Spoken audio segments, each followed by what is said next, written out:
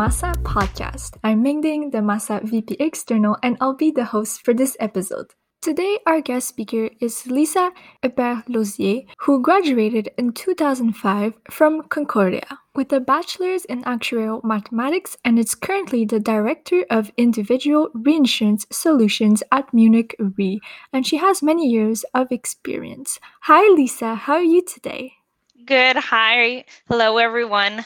So, in this episode, we will talk a bit about the start of your career, your motivation for moving to the US after your studies, and we will, of course, discuss about what exactly is reinsurance and what it means to work in this field, and much more.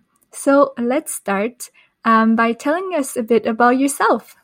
So, hello, everyone. My name's Lisa. I'm originally from Montreal, born and raised pretty much on the South Shore. I went to Concordia Co-op, graduated there, and then, it was mentioned, I ended up starting my career in the States, and now I'm back. So I'm happy to be here and be able to tell you about my experience today. Perfect, thank you. So let's start from your time at Concordia. When you started your undergrad, what were you expecting and hoping to learn from this experience? And did your university years impact your career in any way?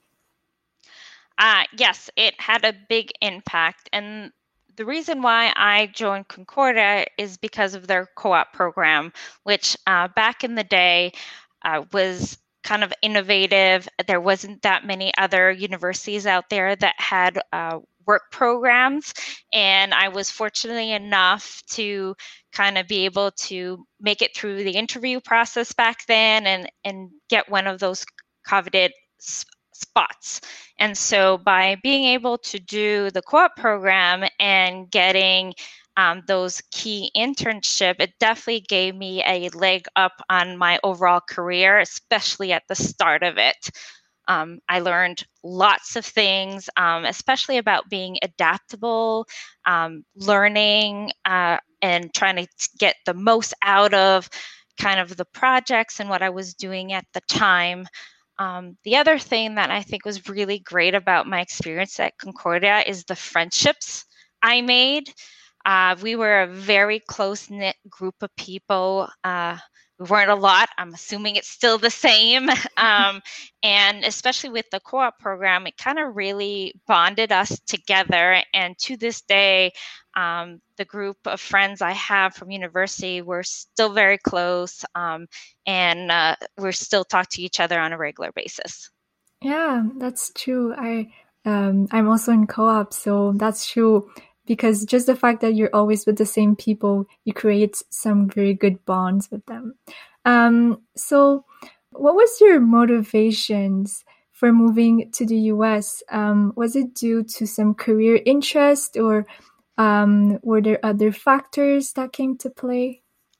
Well, so how I ended up in the States is actually through my co-op and ASNA.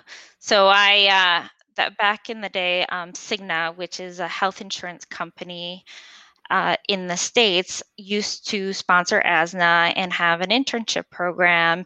And through ASNA and the co-op was able to have my last internship in the States.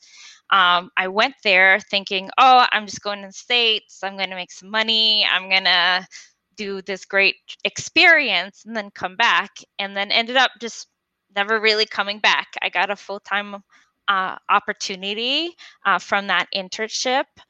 What I really liked about that opportunity is that they have a rotation program, which is very common at large direct insurance companies in the States. There are companies in Canada that does them, but not necessarily in the Montreal area. And so being able to kind of early on in my career, kind of move around every 18 to 24 months, kind of see different parts of the organization and type of actuarial kind of work, I thought was very interesting to me. And that's why I ended up in the States. Oh, very interesting. And why reinsurance? Did you know right from the start that you wanted to go in this field?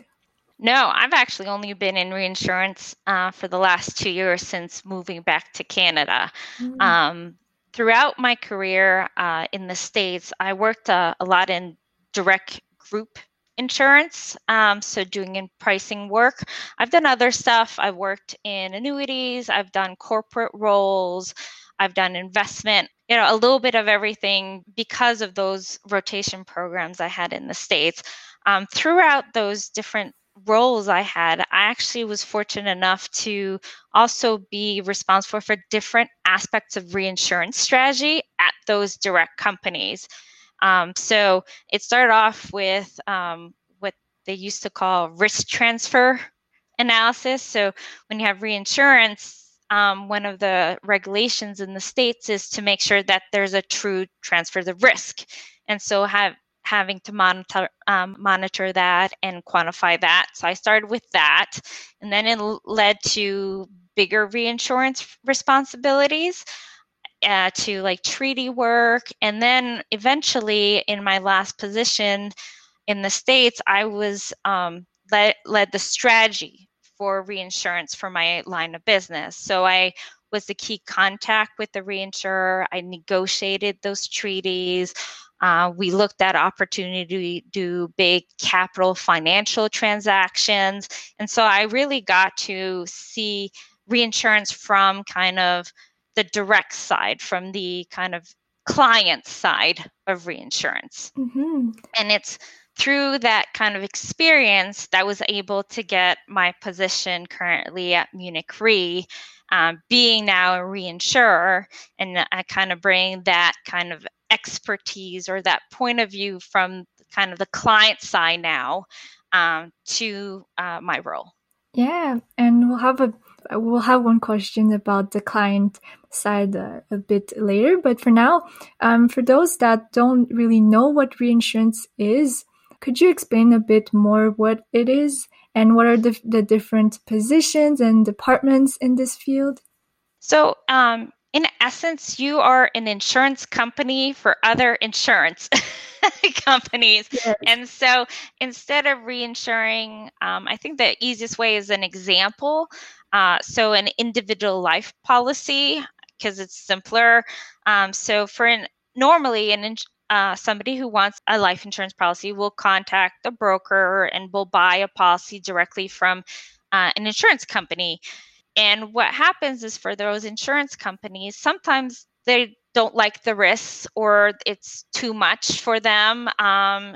It's too volatile, or they need expertise. And so they will then partner with a reinsurance company to share that risk.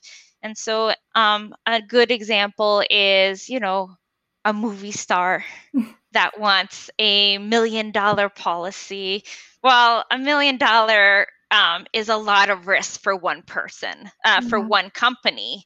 And so if that one individual dies, I mean, that's a huge financial loss for the company that wrote that policy. So what they do is they share that risk with the reinsurer, usually at a premium, and kind of spread the risk around the industry, so that if there is a big loss, then no one insurance company can go into financial distress. Mm-hmm. And from my understanding, there's reinsurance for both life and PNC, right? Correct. So I particularly work in individual insurance, so that usually covers individual life, CI, critical illness, and individual disability. So things that are directly covers individuals. But Mm-hmm. there's also reinsure for group. So your employer gives you insurance coverage. Well, those insurance coverage can be reinsured. And then there's PNC coverage that can cover auto or housing, but also commercial and event coverage. So a big example right now with COVID was the cancellation of the Olympics last year. Right. And so therefore, that was actually reinsured. Oh. or insured and reinsured. And so that, so the event was canceled, and therefore there was a kind of an insurance premium, an insurance payment due to that cancellation. Oh, very interesting. I didn't know that. And you mentioned previously, like reinsurance is a client-facing industry. So could you describe a bit what is the dynamic between the reinsurer and the client? I see being a reinsurance actuary especially in a pricing side, kind of being this hybrid role, especially at Munich Re Canada, where we do both kind of the client aspects, so the negotiation, the kind of training, kind of hearing out what the needs of the client, industry studies, kind of more client management perspective. But we also do the analysis and the pricing of those of the quotes and of those business needs. And so we kind of it's kind of I see it the best of both worlds, where you can still be very technical, and that's is needed, because you need to kind of understand the cash flows of how we make money, and kind of the risk perspective, and kind of the mortality, and all the different assumptions that goes into kind of pricing these types of transaction. But then you also have to kind of have the business acumen, and the influencing acumen when it comes to negotiating those contracts and Mm-hmm. that business transaction. Yeah, and I also had a question from a student wondering, can you tell us a bit about how the reinsurance business is profitable? Because maybe there's less cost and a good market studies. So I would say it's very similar at a high level as a direct insurance, except we play with a lot of volume. So so that's where kind of we kind of gain a little bit more insight. Whereas an insurance company will know what's going on with their company and how they sell business and how the industry is changing. We reinsure almost all players in the Canadian market, and so therefore we get to see like holistically what's happening in the industry, and we can help guide those trends and tools, or better anticipate like the needs of our clients. And because Munich Re will take it a step further, we're a global entity. So we see not just the Canadian market, but we'll see the US market, the European market, the Japanese market, and we'll see different markets and see what's going on in those regions, and we'll be able to bring those expertise to Canada and help our clients kind of evolve as the industry has, especially recently due to COVID and technology and big data and all of those things that have been impacting the insurance world. Mm-hmm. I understand. Thank you for that answer.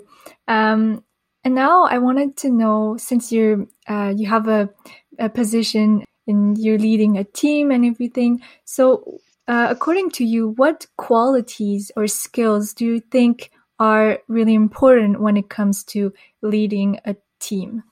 So I think compassion and honesty are two aspects of what I think makes a good leader, which I try to kind of do in my team.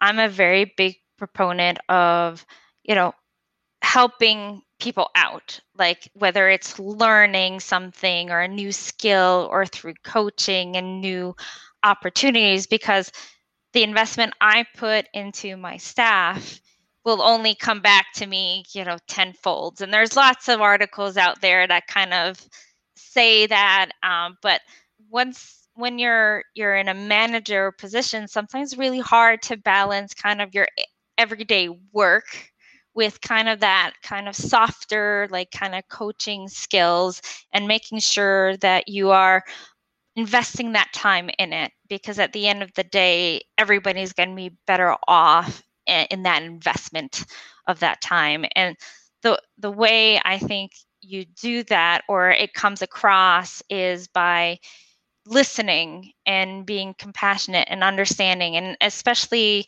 not everybody gets it right on the first try, especially when you start your career off. So you don't really know what's going on. And sometimes managers forget about those things. You haven't been there for a really long time, so understand, and so kind of helping people understand and going through through that learning and helping your staff going through that. Yeah, interesting. And you've been in the US for so long, and you've just been back to Canada. So what is the biggest difference between being an actuary in the US compared to being an actuary in Canada? Well, there's the regulation bodies. It's always the first thing. The actuarial concepts are the same, but at the end of the day, regulation plays a big role into how things are done. So understanding that is really important. Kind of the reserving methodologies between the US and Canada is very different. And even though I'm a pricing actuary, understanding those difference and understanding the reserve is still a very key component of pricing. Mhm. So it was a lot of learning about that. The other thing is I support the Quebec business. And so learning again to work in a French environment, that was very challenging. My first language is French. However, Mhm. after 14 years in the States, that doesn't show anymore. Yeah. And it's like anything, a skill that you don't practice just gets out of use. And it doesn't mean that you can't get it back, but like you have to work on it. And I knew it was going to be challenging. I didn't know how challenging it was. And so it's just being mindful of that. And I think also giving yourself a break on it, because I think as actuaries, we tend to be very hard worker, ambitious, especially after going through all the exam process. And so we tend to be our worst enemy sometimes when it comes to expectations. And so saying that it's okay to not have everything correct out of day one is okay. And did you actually have to acquire a different title to work in the US? Since like the CIA is Canadian. So yes, so that's an interesting one. Yes, I tried to apply for my FCIA or ACIA. Unfortunately, I was denied Oh. because I passed my exams. In 2009 is when I got my FSA, and now they've added the new predictive modeling exam, which obviously I have not taken. And so I actually have to go and take that if I am ever going to be a part of the fellow of the Society of Actuaries in Canada. So it's not on the docket for right now.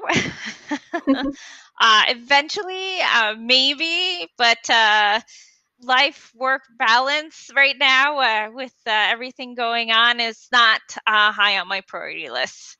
Yeah, understandable. And did you have to adapt to how exactly did you adapt from changing both jobs and locations and also the language? Was there any other challenges that you faced during the transition? Well, since I was moving to be back closer to family. I mean, that obviously was very helpful to like kind of managing the situation. Obviously, I grew up around here, so that also helped. I think changing jobs is always really challenging. Whether you relocate or not.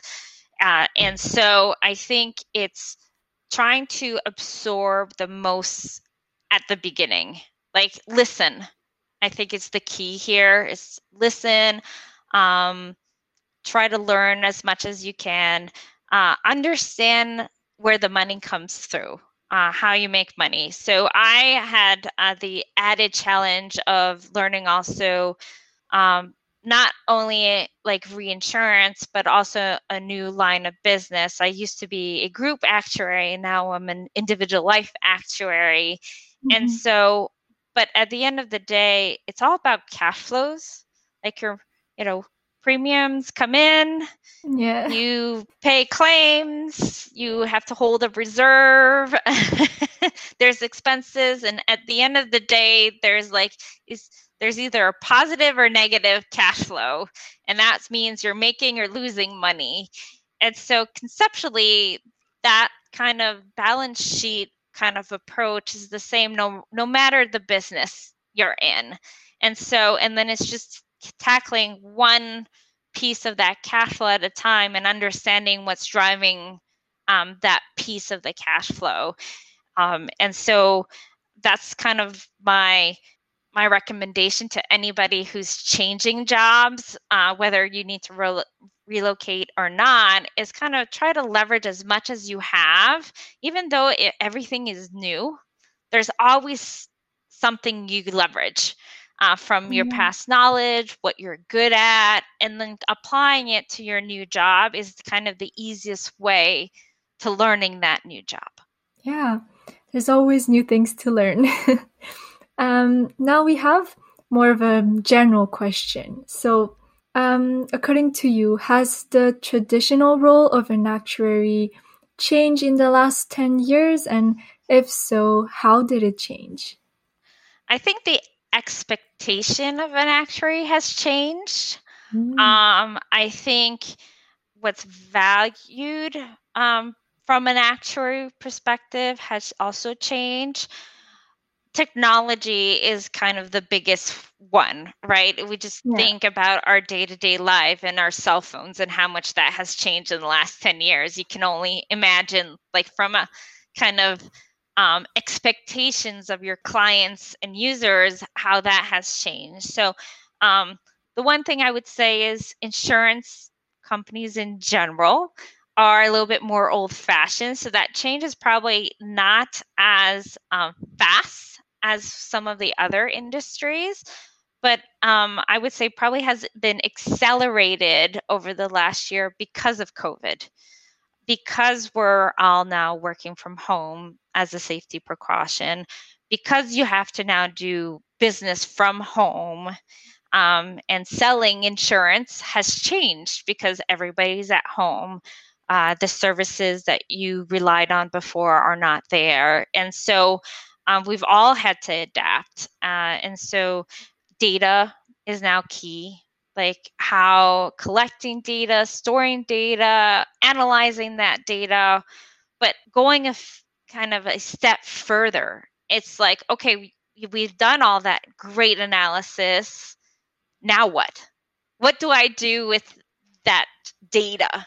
And I think that's probably what has changed the most, from and with the expectation of actuary, is to make our analysis impactful, actionable, like going that step further of not just analyzing it and being the technical people, but like bringing those competencies and that analysis to the next step Right. and making it saying, okay, now this is what we need to do with this.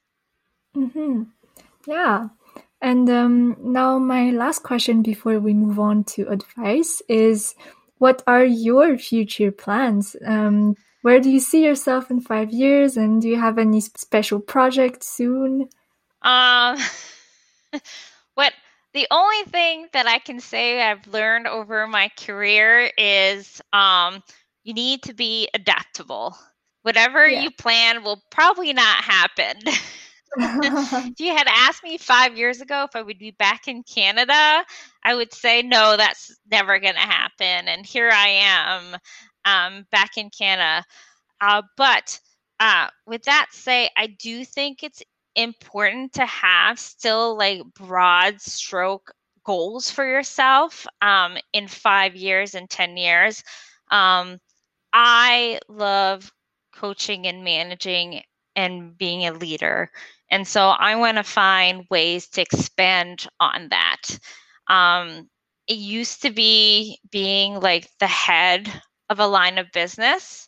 I don't know if that's still going to happen, but I want to expand my leadership. And you can do that different ways. And it's trying to find those different ways, whether it's an CIA or SOA committee, whether it's volunteering in a board of directors somewhere. I don't know, but I want to kind of grow those in that kind of line of thinking. Career-wise, maybe at some point get my FCIA. That's not for right now. Do you have any other advice for students, or maybe some that are considering a career in reinsurance?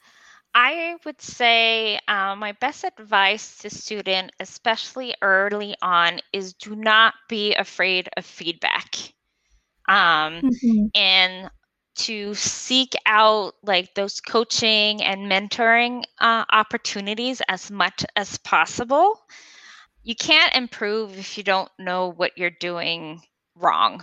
I kind of learned that the hard way on one of my like first co-op term, and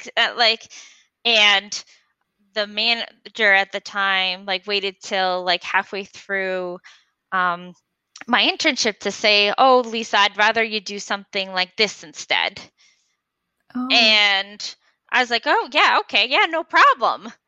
And at the end of the day, at the end of the internship, they were like, "Oh, Lisa, if you had performed this like you did the second half, like the entire internship, then we would have given you an offer to come back."